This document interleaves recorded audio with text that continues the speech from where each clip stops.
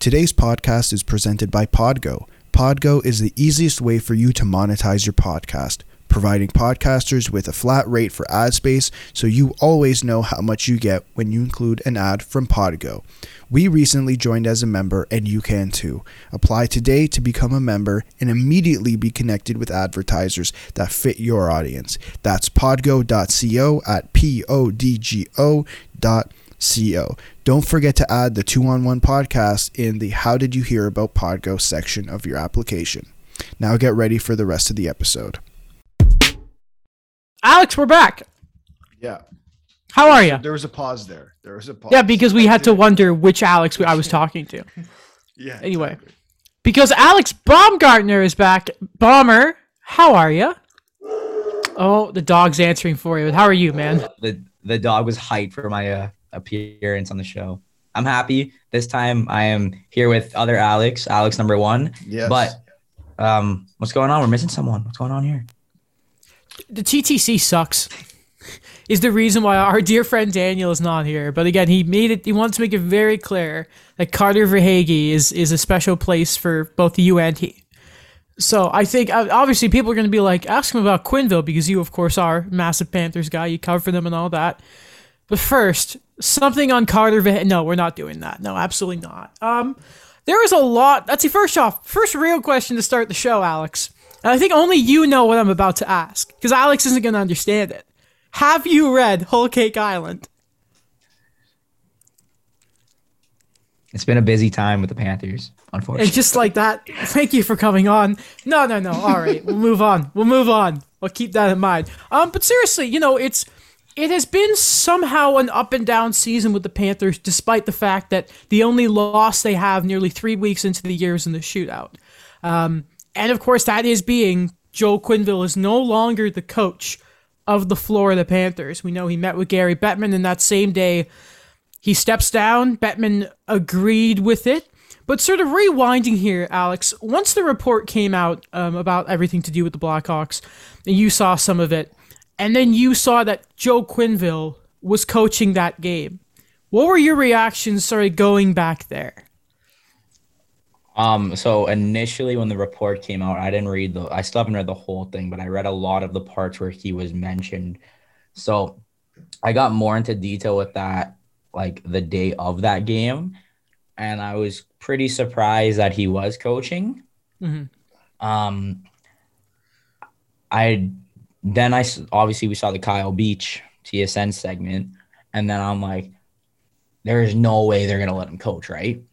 Mm-hmm. There's no way. And then he was behind the bench, and I said, wow, this is going to be a very, very interesting post-game press conference. And, well, we can get into that in a second. Mm-hmm. The initial bomber bomb, actually, if I remember correctly, right? Yeah, I remember seeing it. I didn't even see the original tweet. I saw it from someone else who quote tweeted it. That's why I'm like, I know that name. I recognize that name for a second. You might have been like the first person to actually say that Quenneville wasn't speaking. We can go there. That Quenneville wasn't speaking to the media, and all of a sudden, like you was just. Well, how many retweets did you think you had, or quote tweets? So last time I checked, there was like 500 quote tweets, 700,000 impressions. Like, jeez. Well, I guess that's what happens because I do believe I was the first one to get it out there that he wasn't speaking to the media. Mm-hmm. Just based off of like the timeline of all the people that were in that press conference. Mm-hmm. So I think Wisniewski, or however how you pronounce it, was that like quote tweeted it right away. And a couple like Grinelli quote tweeted it. Like there was a lot of people just quote tweeting it. A lot of people were saying, like, what the hell just happened? You coach the game and you don't talk to the media. So that's kind of how that was how that day went for the Panthers. You let him coach, you play the game, you don't let him speak to the media, and then you have the hearing or whatever it was, the meeting, not a hearing, the meeting with Bettman the next day. What did you, sorry, before I just quickly throw to Alex here, just one thing I wanted to ask you here is, so I want to say it was that morning he spoke, but he didn't say much. I believe it was simply I understand you got to do your job. It almost sounded like a Tortorella press conference. But the post-morning skate, he did speak to the media that were there. And really, the only real thing of note that he said about that was, and I believe he was asked, would this be a distraction in the room, was, and it was very much poor words coming from Joe Quenneville, I'm going to paraphrase here, is we try and eliminate all distractions, which, if you've read the Jenner and Block report, was not the best words for Joe Quenneville to use. Yeah, definitely surprising that he was coaching that night. Oh, yeah. I don't think he should have been coaching.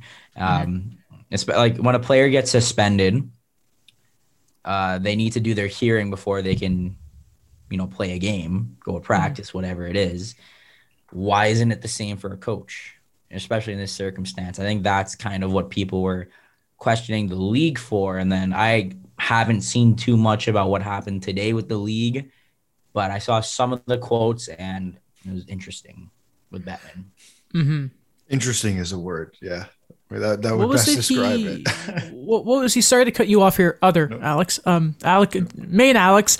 But I think the thing was, what was it Gary said? I didn't want to he was like, should he have coached? Yes or no, but I wanted to make sure that no one, including Joe Quenneville, thought that I had prejudged him, which is just ludicrous. And I think he then numbered how many games Quenneville had coached since 2010. It was like, okay, Gary, maybe that's lawyer speak. The thing I don't understand is what happened between the day that the Jenner and Block investigative report came out and what happened in that not lengthy meeting between Quenneville, Bettman, with Matthew Caldwell, one of the presidents / CEO of the Panthers, and Bill Zito were in the room as well. What happened in that hour time frame that changed the judgment? Because it's not a court hearing. Like, he's not going up against a jury. There wasn't any other evidence. It's what that report said. Yeah. And the leak. So I think it was CJ who said it. It might've been Friedman, one of those two. Like, the league had that report Monday morning. So they had it even before it got released. Before everybody else. So they still said, we'll meet with Quenneville. I guess it would have been Thursday, and we'll meet with Cheveldayoff on the Monday, which obviously got boofed, but it was just, the whole thing was ridiculous. I'm really curious to know, though, what the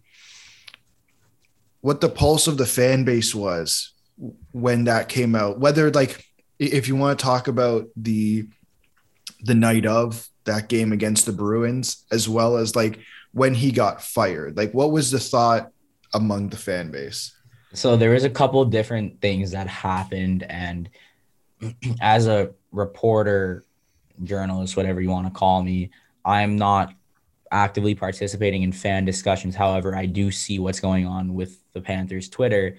I think I saw mixed reviews or mixed opinions when that report came out. A lot of people were like, oh, you don't know anything yet, like this, that. I don't think enough people actually read the entirety of the report for them to know what they were talking about. They were looking at screen grabs on Twitter. Then when the Kyle Beach in interview came out, immediately I saw the same people flip and say, no, like, he shouldn't be coaching tonight. He needs to be gone. At least that's what I saw quite frequently. A lot of people are kind of jumping back to like, okay, this isn't like, once you put a face to a name, it's like you get the human connection. I think that's what a lot of people, not just for the Panthers fan base, just in the hockey community, really just like sympathize with that. And then when he resigned, a lot of people are like, okay, yeah, like that was the right choice. Like, get it out of the way, like focus on the team, because these players weren't with the Blackhawks. Any of them weren't, but they also had Quenneville as the coach. So it's like, move on from Quenneville, because what needed to be done was done in terms of him not being the Panthers coach. It was, I don't want to say weird, because it, like, to me, it was weird how much consensus there was among not even, I guess, people just in Florida, but across the entire league. And I think we were recording at the same time it all went down last Wednesday. But like, from all sides, like from sides you'd usually expect to go head to head, that we were all in agreement that he really shouldn't have been behind the bench that night. And it was odd to see. You know who probably thought he should have been behind the bench, and who probably didn't read the report either? Probably Jonathan Taves. So here's the thing with the Taves, Kane, like these guys' comments. The Panthers players, when they were asked about it the day after, because they played a back-to-back, immediately it was like, we feel for Kyle Beach. That should never have happened.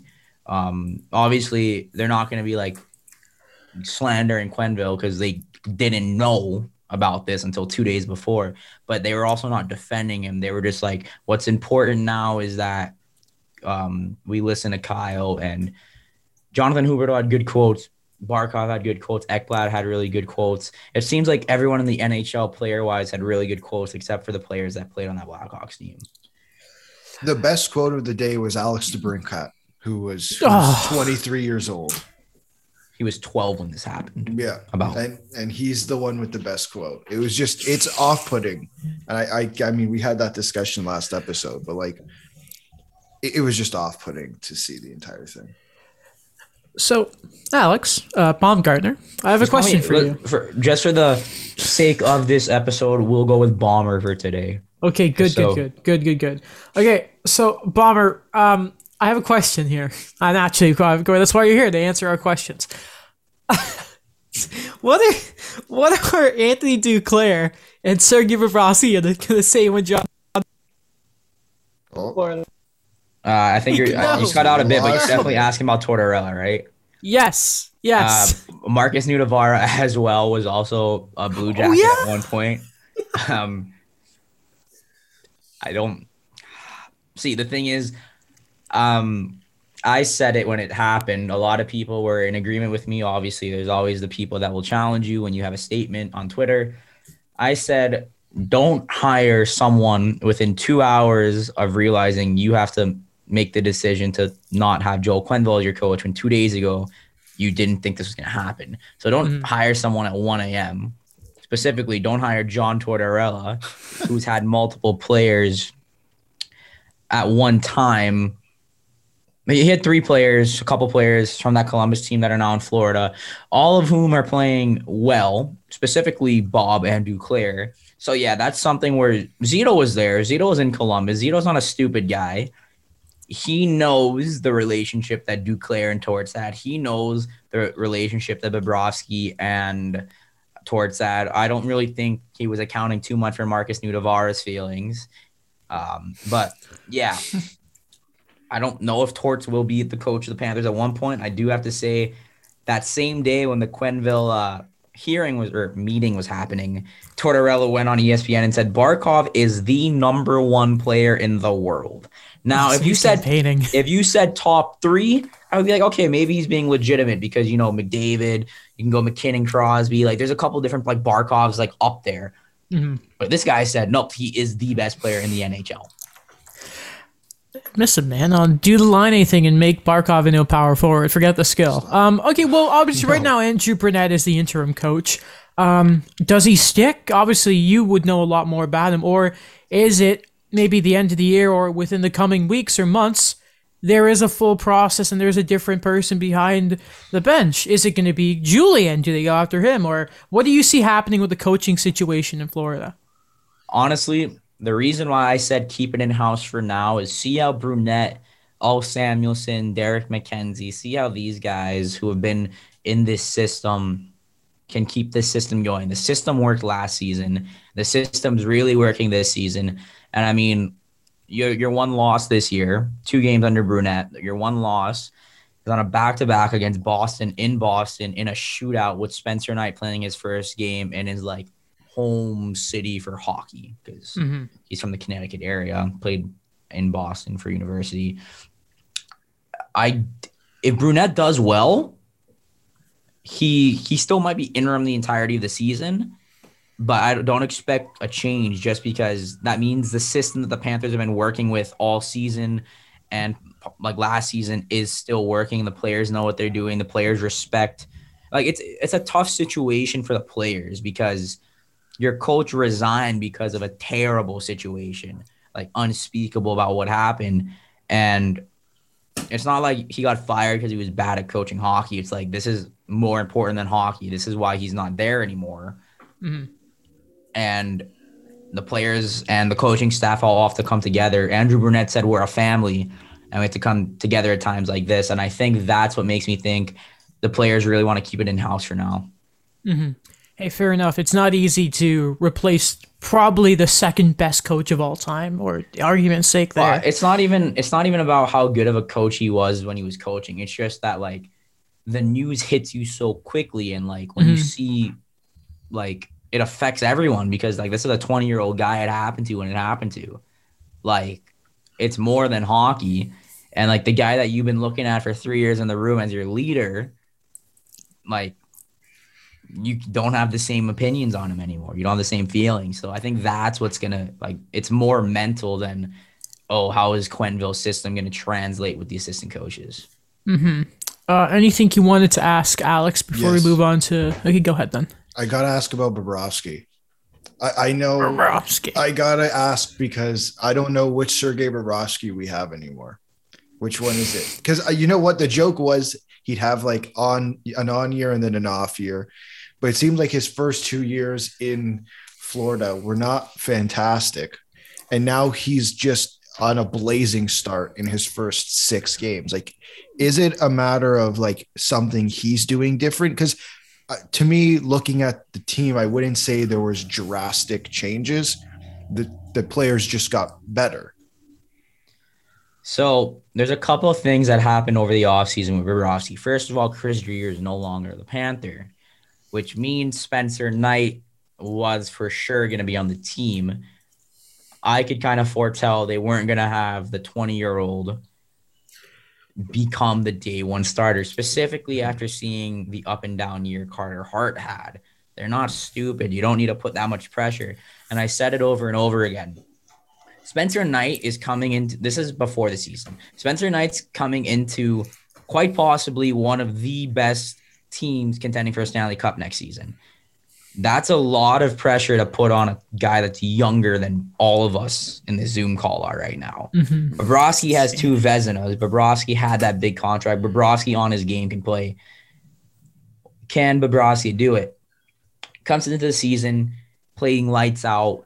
He had a kid. That's why he's going by Dad Bob now. It seems like a lot of these athletes, they'll have a child and they just turn it up. Fred VanVleet. I mean, Tyler Hero had a child in the offseason, and now the dude's putting up 20 off the bench. Bobrovsky looks like he is on his way to being another Vezina caliber season almost. So he also deleted social media. He told George Richards of Florida Hockey Now, I believe, he deleted social media. So all the news or rumors in the offseason, Bob didn't know any of it. Kept his mind on track. I think that's why his game's translating so well. Well, there's a player in Toronto who should delete his social media.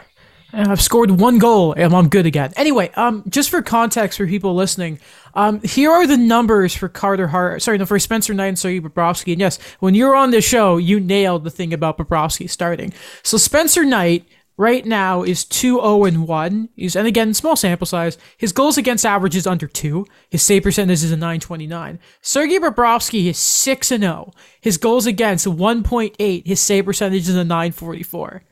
And I was listening to an episode. I think it was of you on. Sorry, I don't want to get the title wrong. 5 Reasons Sports. 5 Reasons Sports. And one of your co-hosts said something really interesting that I wanted to mention here, and it was celebrating the players. And there is a lot to celebrate about the Panthers players right now, a.k.a. just quickly, got some of their stats up. Both Ekblad, of course, Barkov and Hubert are all point per game right now. Duclair is scoring. Bennett's had a blazing start. It looks like Reinhardt's fitting in just well. And Verhaeghe, 3 goals. There you go, Daniel. It seems like the Panthers were good last year, but I have this belief that the playoffs can change a team. And it seems like to start the year at least, the Panthers came out of that series against Tampa. Yeah, they lost, but my goodness, are they on a mission to start? The Panthers came out of the offseason pissed because they ran 3 different goalies in the playoffs. They were without their best defenseman, and they still took the back-to-back Stanley Cup champions to 6 games. The Panthers were pissed. Because if you think Panthers fans were mad about the whole circumventing the cap and the Battle of Florida, imagine how the players felt knowing like, shit, these guys are 20 million over us and we're just as good as them.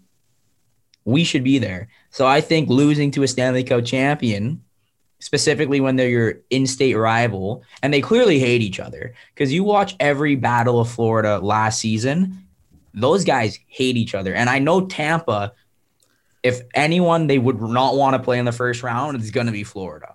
They don't want to play Florida. Even that preseason game when I think it was like Corey Perry like had tackled Andre Vasilevsky, it was just a whole thing. Oh, Bennett hit Vasilevsky. Perry and Bennett went at it. Perry and Tippett went at it. Pat Maroon was getting slapped by someone. Like, and then Hornquist is just there like, oh yeah, I'm gonna be God. You just kind of think about it, man. The Panthers are just they are. I can't swear on this, but there is a way to describe this team plays. It's not fun. Alex, anything you wanted to ask about the players here? No, just Bobrovsky. Yo, shout out, by the way, to 5 points for Mason Marchment to start the year. You'll love to see it. You'll love to see it. You'll love to see it. Okay. Shout out to Joe Thornton converting on power play opportunities. I want to say, funny enough, his last goal as a Leaf may have been a power play goal. I believe. I think it was against Montreal. Yeah, yeah, it was in the playoffs. I think. That's the insane. One game where the power play works. Sorry. Mm-hmm. Alex, you work at the Hockey Hall of Fame, and I wanted to ask you to tell a story you told me, and that was about meeting the Perrys. I want you to tell this story because we still miss Corey Perry on the show, both Daniel and I, of course, for obvious reasons. Yeah, so it's cool to like talk to NHL families and stuff like that, because they're really like, humble people, and they kind of just don't like.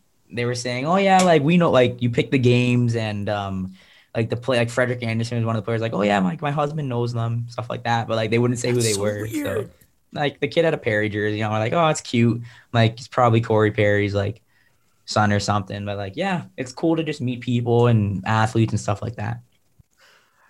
It's gonna be so cool. And you work in the cup room, right? I work everywhere, It's a cup room, like the game, stuff like that. Like you meet a lot of different people from different places. Like every time I'm there, like people from Switzerland or Germany come, and like my dad's from Switzerland, so I always talk to them like, oh yeah, like Nico Hischier, Roman Josi. Like we'll talk about like the Swiss National League and like players over there. I had a guy asking me if I knew who the David Moser was. I'm like, yeah, I know David Moser. It's like, oh yeah, he's in the AHL right now. It's cool to just like connect with people. So yeah, like we talked with like the Perrys, and it was just cool. And induction week's coming up soon, so we're gonna see guys like Iginla, Hossa, Holland, Lowe, Kim St. Pierre. It's gonna be a nice time. Good. And because I know you love this question, how many Stanley Cups are there, Alex? There are 3 Stanley Cups. One is right here. It always stays right here all the time. There's one in the vault. It's the original Stanley Cup bowl with the bands. 1963, I believe, was the last time it was on the Stanley Cup. And then the Traveling Cup, that's the presentation cup. The Tampa Bay Lightning did have it at the start of the season, and they just returned it. So those are the 3 Stanley Cups. You can tell in his voice how many people have asked him that question. I say it every day, 20 times, 30 times, like... You cut out a bit. Can you explain it again? No, I'm kidding. I don't know about that. You have to pay admission to the Hockey Hall of Fame for you to hear this. This is the one-time only story. Never again. Only here on the 2-in-1 podcast. All right. Plug it. Mm-hmm. All right. Before we let you go here, Alex, do you have any questions? No, sir. All right. So whenever we have you on again, who knows? Maybe we'll do a New Year's thing. Maybe we'll preview the Olympics with you. Who knows? You're always a great guy to talk to. I just hope that next time you're here, we can talk about Whole Cake Island. Next time I'm here, it's gonna be me, Alex, and Daniel, and you're not gonna be on of course. Episode. Yeah, it's inevitably what's gonna happen. God, I've traveled for some reason. What do we do? Who knows? You're but like in Cozumel or something while I'm on the podcast. You've taken my spot. Then it's just that was your plan. Is you're picking us off one by one. It's still, and then I'm gonna be the host next time too. I'm like, so Alex, we're back. It's funny, like, I was playing Halo with Mike Jagassar the other day, and it was just every time we respawn, because we were playing Halo 3 Legendary, he's just like, and we're back. And I'm like, leave me alone. It's a meme. Okay, anyway, because we took you the entire episode last time you were on, Alex. It was fun. Come on. It was. Well, are you free now for a bit? I'm free as long as you guys are free. That Okay. makes no sense. Okay, it's fine. Hey, okay, so I guess we can quickly move on to a few things here. We spoke a little bit about Taves and Kane earlier. I mean, just read the room. The commissioner did talk, but I think we're going to wait until next episode to talk about it, just because I know Alex and I haven't fully listened to the full press conference, and I feel like we should have Daniel for that. And then probably next episode, when we know a bit more about this meeting that happened today between Donald Fuhr and the Players Association, maybe he'll be gone. Who knows and all of that. But first off, Alex, if you excuse me, I feel like we need to start talking about the Canadians today. Because Twitter exploded. Yesterday, a conversation started going around when Dom Ducharme was asked if there was a possibility that Cole Caulfield was going to be sent to the AHL. And Habs Twitter had been talking about it for a few days. It happened today. Michael Bezzetta comes up in his place. For any of you who don't know who he is, he's a chippy young player, had a good camp, but anyway. Is it the right decision, you think, Alex? Which one? Me. Cole Caulfield. Oh, yeah. No, remember, he's bomber for today. Sorry. Yes. Yeah, no, I think it's the right decision if he's struggling. And I think we've had this discussion the last two episodes, but I think the Montreal Canadiens are having a slightly difficult time, adjusting to life without, I would argue, their three most important players. I think that's what the reality is here. And I think, you know what, if you give time, Caulfield, Caulfield's going to go down to Laval and he's probably going to murder it. Like, the chances of him not are quite low, but I think give him some time, build up that confidence, and then bring him back when things seem to be a little more in control, because it seems like things are out of control a little bit right now. Yeah, 2 wins when you're nearly 3 weeks into the season is a bit of a concern, isn't it? Yes. Yeah. So, Bomber, I want to ask you this, because right now, as Alex mentioned, you know, they've lost Shea Weber, they've lost Carey Price, and they've lost Philip Deneau. 3 things that really, if you look at their cup run, it was good goaltending, great defensive play, clearing the front of the net, and shots from the outside, as we know. And then 3 most important players of that is gone. They now have a core that, it is young, there is some talent there, we know, with Cole Caulfield and Nick Suzuki, but they don't have an identity. Now, I would see this as, there's a way to build the team and your style of play around those young players, and the Canadians haven't done that. Would you agree with that? And also, what's your take on the fact that Cole Caulfield, I had him winning the Calder this year and is instead now going to be fighting for the Calder Cup? Yeah, so you can quickly change Anton Lundell to your Calder favorite. I'll let you do that right now. Get out of here. And no, I did not take him or Knight. I had Zegers winning the Calder. But the Habs have I've watched the Habs for quite a while, and from as far as I can remember, the Habs have always been in the middle of something. So they're either in the middle of contending for a cup, like they're not there on paper as like a cup favorite, but they have a team that's good enough to make a run in the playoffs, or they're a team that's like not good enough, not bad enough to be like a rebuilding team, but not good enough to be like a playoff lock. It's like, choose something. 17th Do you want to place. rebuild? Do you want to rebuild? Do you want to retool? You can't just full send it into a Stanley Cup run. Not with this team. Like last year, I'll agree, it was a very good run. The way the NHL's formatted this season, it's not going to happen again. Mm-hmm. So, like, what are you guys doing? You said there's no identity. It's like, how is this team supposed to play? Like last year in the playoffs, it's like, this is the best penalty killing you've ever seen. Like, it was a defensive-minded team that was able to kind of catch you on the counter and have a brick wall behind you net. Now it's like you're missing all these guys and you're just kind of lost. What's I was looking at obviously, you know, they just finished their sort of Western road trip, aka California, and they had Seattle in there. They go against Seattle, they get pumped. They go up against LA, and Phil Deneau had a great game, by the way. They get pumped. And you mentioned their penalty kill. Before the game against Anaheim, I think it was at 65%. And I'm pretty sure Anaheim had a pair. By the way, shout out to Cedric Paquette getting a 2-game suspension for braining Trevor Zegras. Probably should have gotten more. They win in San Jose for the first time since I was a month old.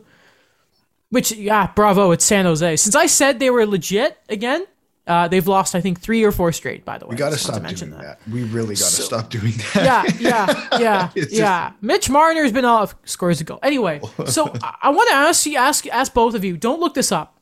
Okay. Do you guys know who was skating as second-line center at Habs practice today? Baumgartner first. Who do you think Alex it was? Galchenyuk, 2012. I wish. Alex, who do you think it was? I know the answer. It's on our documents. So I will refrain from answering. Oh, I did. Is it like a crazy name that I wouldn't even have heard of? No, you've heard of him. They've tried it before. Is your hint? Is it Drouin? It is. He's playing second line. See, here's what's annoying, right? He's having a good year. Like, the best hockey he's played is the Hab. Mentally, he's in a great place. And they're back and they put him back in the position you know that what they ruined say, him in the first place. If it works, change it. Exactly. I believe that's Dominic Ducharme's favorite saying, right, Adam? Well, his is something about snowballing, and the Canadians just continue to snowball, if you want to put it like that. It's such a rough go right now. Oh, we should mention, by the way, because a big headline coming out of the game against Anaheim, I wish Daniel was here for this. Ryan Getzlaf is now the all-time leading scorer in Ducks history. I thought that was really, really cool. I just wish it wasn't against the Habs. We'll dedicate like an hour for next episode just on I don't know about that. Okay.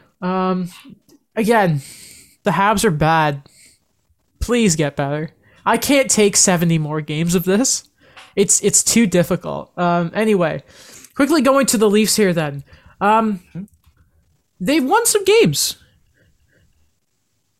Did beat... Oh. No, the mic hates me. Am I good again? Can you hear me? You're good, man. Okay, so you look at the Leafs. They pull out some... After losing to Frederick Anderson and the Canes, that was a bit of a situation, wasn't it? They beat the Blackhawks after being down 2-0. They also come in and have a pretty wild game against Detroit. They were wins and you needed them, but I kind of came out of it and I thought, okay, there was a common theme in that Detroit game first off, that it was the Leafs get ahead by 2, Detroit strike back. I feel like that's a game that you're lucky to have won. Not lucky, I should say. If I'm Sheldon Keefe, there's still a lot there. And even if it's, again, the Chicago game, you appreciate the win, but you shouldn't fall down 2-0 to a Chicago team that should have just been destroyed that entire night, considering they haven't won a game yet. Yeah, like nothing has changed since last episode. Like most of my thoughts are the exact same, because the whole thing was, and I think people are very confused by this or just clearly not listening, is it's not about the stats and it's not about winning. It's about, well, yes, it's about winning at the end of the day, but it's about playing a full 60-minute game, and this team continues to fail at doing that. Marner could have 150 points, but if it come playoff time or come the most important game of the year, if the effort level or what I'm watching is not 100% a full 60-minute game, it's what the downfall of the team is. It's game 5, game 6, and game 7 against Montreal. It's game 5 against Columbus. It's games 6 and 7 against Boston the year before that. Like, it's just time and time again the most important games. And it's not just Marner. Like, it's everybody on the team. I think we got up in a blaze of glory about Justin Hall being scratched. Sorry, he hasn't looked good. Like, it's just the reality that we're living in, and we're still pretending that all that matters is if they get the 2 points or not. Where you're supposed to be a contending team, and a lot of your guys make big boy money, and they're not playing like it. Bomber, before the season, I want to say, I don't remember if it was on the show or I might have texted you on Twitter, you know, how we normally talk. But we had a conversation. It was like, who's better, the Leafs or Florida? We should have asked who was better, the Panthers or anyone in the Atlantic Division. But, you know, obviously we talk about the Leafs and Habs mainly on the show, but as a sort of outsider, what are your thoughts on the Leafs and the way their season is going so far? The Leafs are the most confusing franchise. Normally in the regular season, they're kind of like a powerhouse. They're just putting up goals everywhere. Not necessarily the best offensive team, but like, yeah, you'll be top 5, top 6 in goals for in the season. They're 5th in the Atlantic now. They're pretty much 4-1. So you're in the middle of the pack right now, but it's the early on in the beginning of the season. It's almost better that the Leafs aren't just piling their way through the Atlantic right now, because they normally will get in the playoffs comfortably and then just not show up in the playoffs. So maybe this will help them. Mm-hmm. You have a lot more optimism than I do. I'm just saying this from an outsider because it's been a running joke. No first round since 2004, but you've been a regular season juggernaut for the last 4 years. That's why I tell Leafs fans, yeah, even though you're not better than the Panthers, like, don't kill yourselves over it. It's okay. Yeah, man. Like the Kings in 2012, I think it was, when they won the Cup, they were the 8th seed in the West. Mm-hmm. Like, they got Jeff Carter at the deadline and made the playoffs. Like I know, like that's always a possibility. Montreal last year finished 4th in the Canadian division, almost missed the playoffs and made it to the Cup final. Like, these things are possible. It's just when players ask for $11 million or when players compare themselves to players they're clearly not, it's just your expectations get dramatically bigger. I don't think this is like I think a lot of people like to say it's just a Toronto thing, but I know it's not just a Toronto thing. Speaking of Con, my mic's just, I'm done with That's it. Okay. It's gone. Speaking of quick deals, I forgot to ask you this earlier, Bomber. So we'll just quick note. How nice is that Barkov deal, by the way? It's worth every single penny. Like, that was a discount. People will compare contracts to discounts. No, Barkov taking 10's a discount. Mm-hmm. Like, obviously the no state tax helps. Just being the voice of Panthers hockey will help. Like, you'll get his sponsorship deals, and just being Alexander Barkov, being the humble guy he is. I mean, I say humble, having $80 million, being $80 million richer, but yeah, that's a great deal. And I'm ready for Huberdeau to sign for 8.8. Same in Montreal. Yeah. French guy with Sid Kadri. This is what happened. Huberdeau, the same day you messaged me something about Huberdeau in Montreal, like as a joke, Huberdeau posts on his Instagram stories, chilling in his mansion in Fort Lauderdale with the canal and like 20-degree weather, his big pool, the canal, the boats in the back. And he's like, I love this life. And I'm just like, I posted it on my Twitter. I'm like, yeah, he ain't going anywhere. I can dream that a star player is going to come to Montreal one day. But speaking of contracts, by the way, out of nowhere, the Morgan Rielly contract just showed up. It's the full 8 years. It's $60 million. The AAV is 7.5. There's a full if only I could talk. There's a full no move for the first 6 years. It's a bit modified when it comes to the last 2 years. Not a lot of signing bonuses, which I thought was pretty interesting. Listen, I think I've been extremely critical of Morgan Rielly on this podcast. And if people say this is a hometown discount, I'm not going to listen to them. I'm not. It's just not going to happen. Like, he's not Charlie McAvoy. He's a good player. No, but I think if he went to open market, he would have gotten more.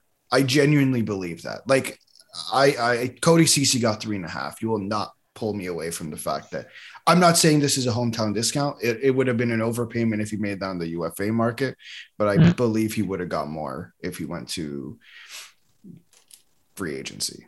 Well, have you guys seen some of these other defensive contracts though? Like, yes. I mean, I don't know. Yeah, we looked at them all together. So I don't know if you guys are going to talk about this later, but that deal in New York that just happened 40 minutes ago. Oh, we will. All right, so let's not spoil it there, but I still think 7.5 is like what Riley would have gotten on the market, maybe a little bit more, but I don't think he's worth that much. No, I don't. I think, was it 2 episodes ago, Adam? I'm like, yeah, $8 million is my turning point. And like, I'm not even comfortable with that. What did Parayko get again? Was it 6.5? 6.5. I think I compared that. I'm like, obviously different style defenseman, but for levels, I've always thought like that was accurate. But I mean, it was a question of could they keep him? Like, the thing is, if you lose Morgan Riley, who steps into his place? Like, it's a difference between Sandin looks good with Liljegren right now and compared to top pair and having all the stress, right? Like, I said this a couple episodes too. It's like eventually they didn't bite with Hyman. The Leafs were going to have to bite on a contract they didn't love. Right. And I think Morgan Riley is that contract. And you say who's going to replace him? You brought up on the ice, but I think off the ice as well. The same thing. Like I know he's only an assistant captain, but less than 3 years ago, we were having the conversation of, is Morgan Riley going to be the captain of the Toronto Maple Leafs? And I think there's plenty of people who would have made the argument, yes, as I believe I made that argument. You did as well. Yeah. Made that argument. Like, you remove Hyman from that room. You removed lots of guys over the last 4 or 5 years, and for reasonable reasons. There's not a whole lot of guys left on this roster who are vocal leaders. Like, we know John Tavares, like that All or Nothing said, isn't necessarily the most vocal leader, but it's a leader you can follow by example. And I think what the Leafs have in a couple of these guys is vocal leaders. And I'm really hoping the guys who make $1 bajillion can do that as well. But to have Morgan Riley, who is going to do that, it is tremendous for a room that, if I'm being honest, seems fragile at every moment. Yeah, I think that's fair. I want to see Marner score a goal that isn't a gimme from the goaltender. I know they say it's just one, but listen, again, we talked a lot about like the big thing of him being on the bumper on the power play, and it hasn't quite transitioned yet. But you mentioned it earlier, Bomber, so we can just talk about the Adam Fox deal now. A lot was made about Detroit. I mean, not Detroit. That this was going to be the big one for the Rangers. Obviously they have some big tickets already signed up. We know Kreider, we know Panarin, we know all those guys. Jacob Trouba is obviously a big deal. They locked up Shesterkin over the offseason. But this was probably the most important one. Mika Zibanejad obviously was just done too. It's 8 years. It's $9.5 million. Okay, so let's do a thing here. Robert, is he better than Werenski? Yes or no? Yes. Is he better than Seth Jones? Yes or no? Yes. Is he better than Charlie McAvoy? Yes or no? That's closer, but he has a Norris. Yeah, and final one, is he better than Donner Nurse? Yes. So I think we can all agree this is a pretty damn good contract for the reigning defending Norris Trophy winner. Yes. Yeah. That's like the one contract, that and the McAvoy were like the two that you mentioned that I was, and just like, whoa, they got a lot of money. It's funny that if you mention, you gotta obviously get up the comparables, and you just see right away, okay, there's McAvoy, there's Makar, who's at 9, but that's for 6 years. He a little more than Heiskanen, but you can understand that.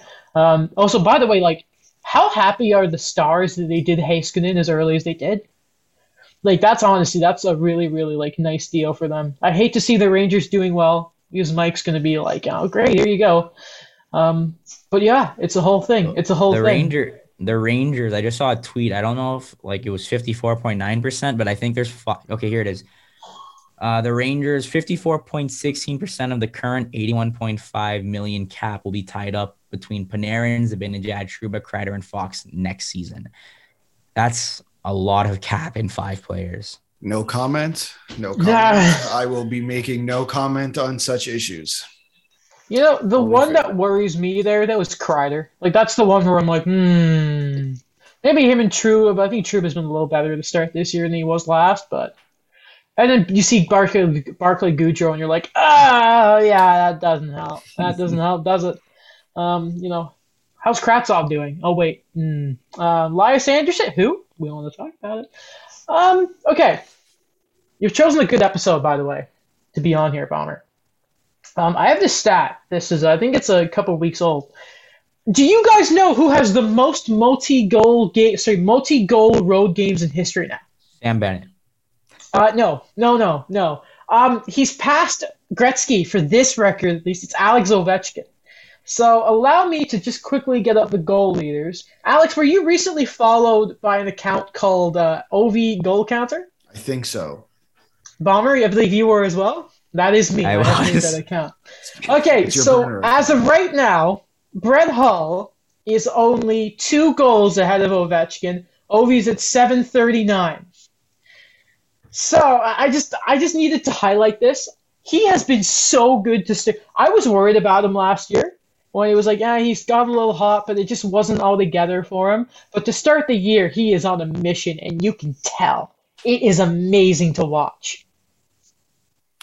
It is because I think you brought up last year. It just seemed like something was weird with that team, the Capitals. They kind of went up and down and then ended up losing to Boston in the playoffs. And personally, I was stunned when they lost. The expectations for me for that Washington team were a lot higher. So to see them, or him specifically, with such a good start is really good to see, because I genuinely believe he can break that record.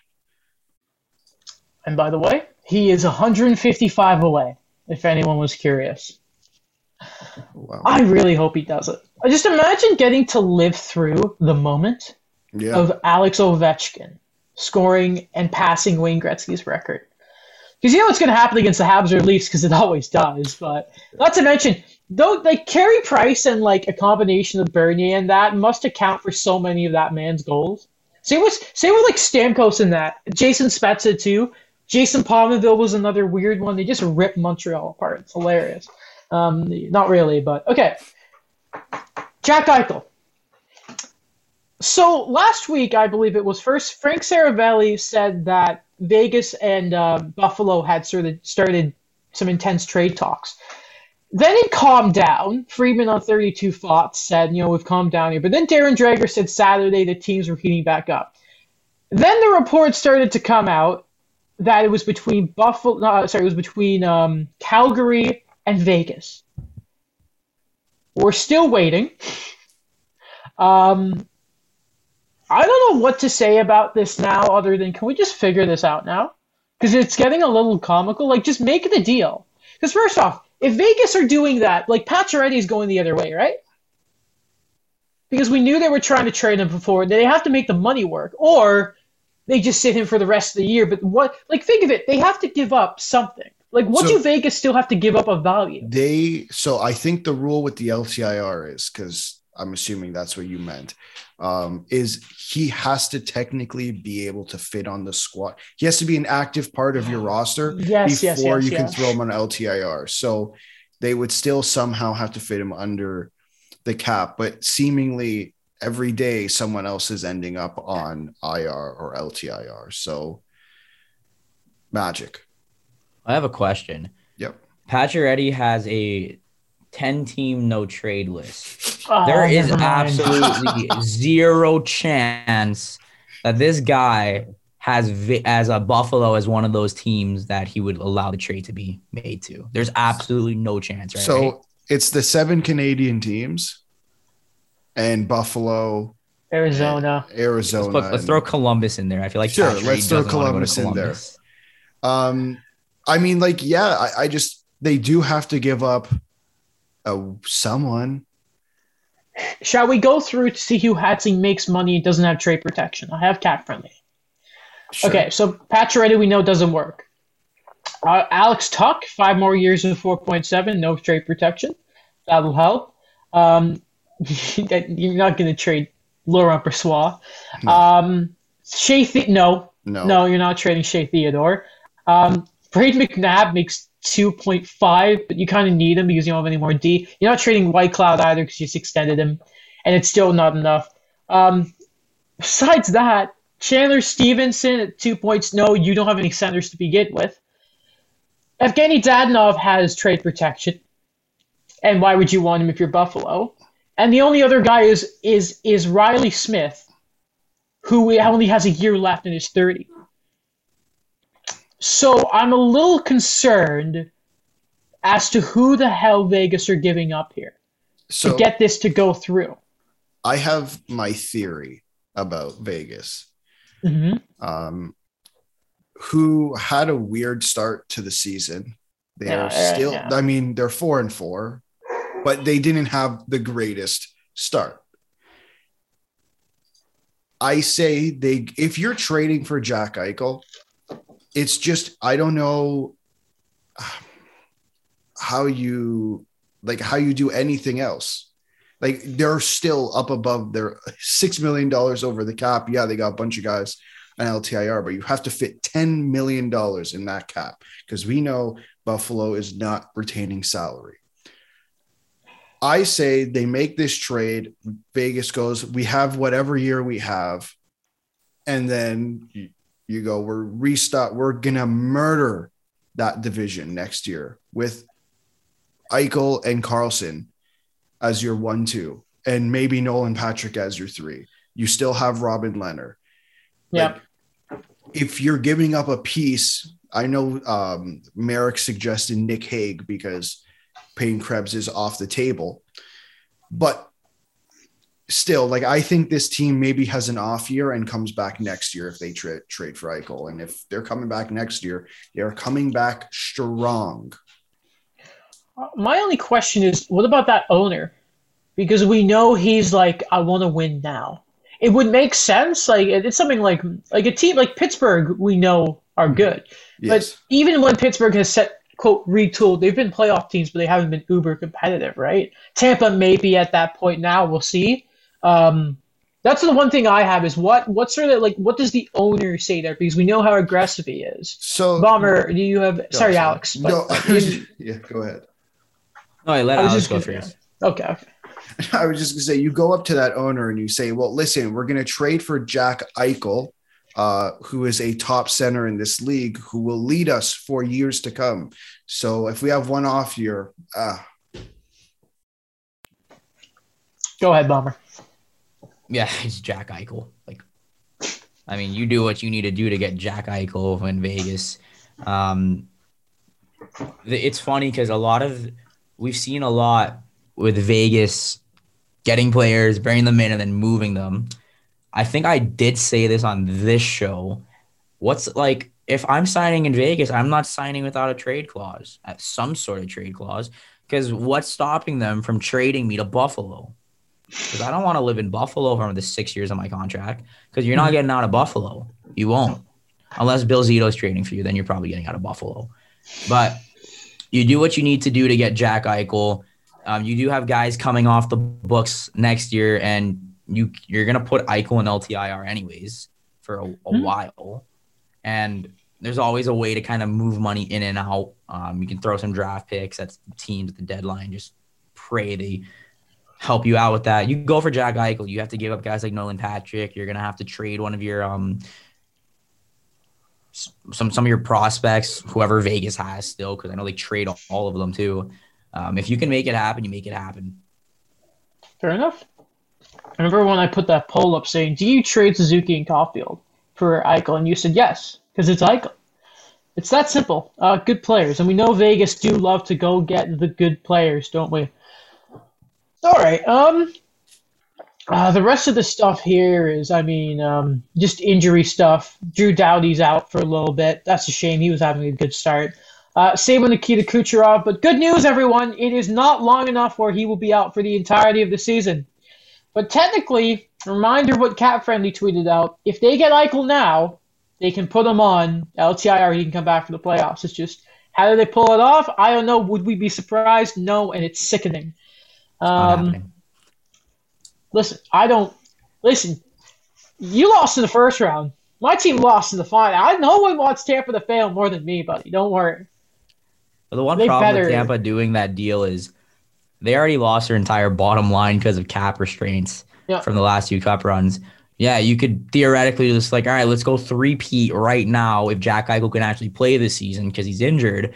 And if Jack Eichel can't play, you just not only screwed yourself this season, because you're going to have to trade a lot to get him, and Tampa doesn't have a lot to trade, you guys are going to have to move a Stamkos or a Point, which you're not going to do. Oh, I feel like they would maybe move Stamkos. I think they move Stamkos in the offseason. Hold You on. won't be able to move a Point, which you shouldn't. But to move Stammer though, we know from previous reports that he's only going to go to Vegas. And if Does you're he have a Vegas, full no trade clause. Steven Stamkos does have a full no trade clause, no move. Yeah. Well, hey, they still need centers in Vegas, right? Yeah, but if you're Vegas, why the hell do I want 32-year-old broken Steven Stamkos who can't score 5-on-5 anymore? I don't know. You know what I mean? Like that's It's the the one NHL. thing. Like, yeah, but they aren't complete idiots. Some of them are. That's a good Hi, point. Vancouver. But That's you a know what I mean. That's a good point. That's a good. I didn't point. say that. No. Anyway, hey, maybe Tampa do the thing of it's one more year. So what if we lose? Who's up this year? Andre Palat's a good player. He's always so quiet. That's one of those players where you always remember, damn, why the hell did they have Andre Palat? That's mean. But still, I mean, you never know. It would be funny, but then it would instantly be like, I hate this. Hi, Corey Perry playing on the top line because spite you, Montreal, you losers. Remember how on the offseason everyone was like, listen, after Kucherov's drunken tirade after they won the cup, and everyone was like, if anyone's having a bad time in Montreal when Tampa are in town, the way that the whole of Montreal are playing right now is if you just come out and spank Tampa like 6-0 or something,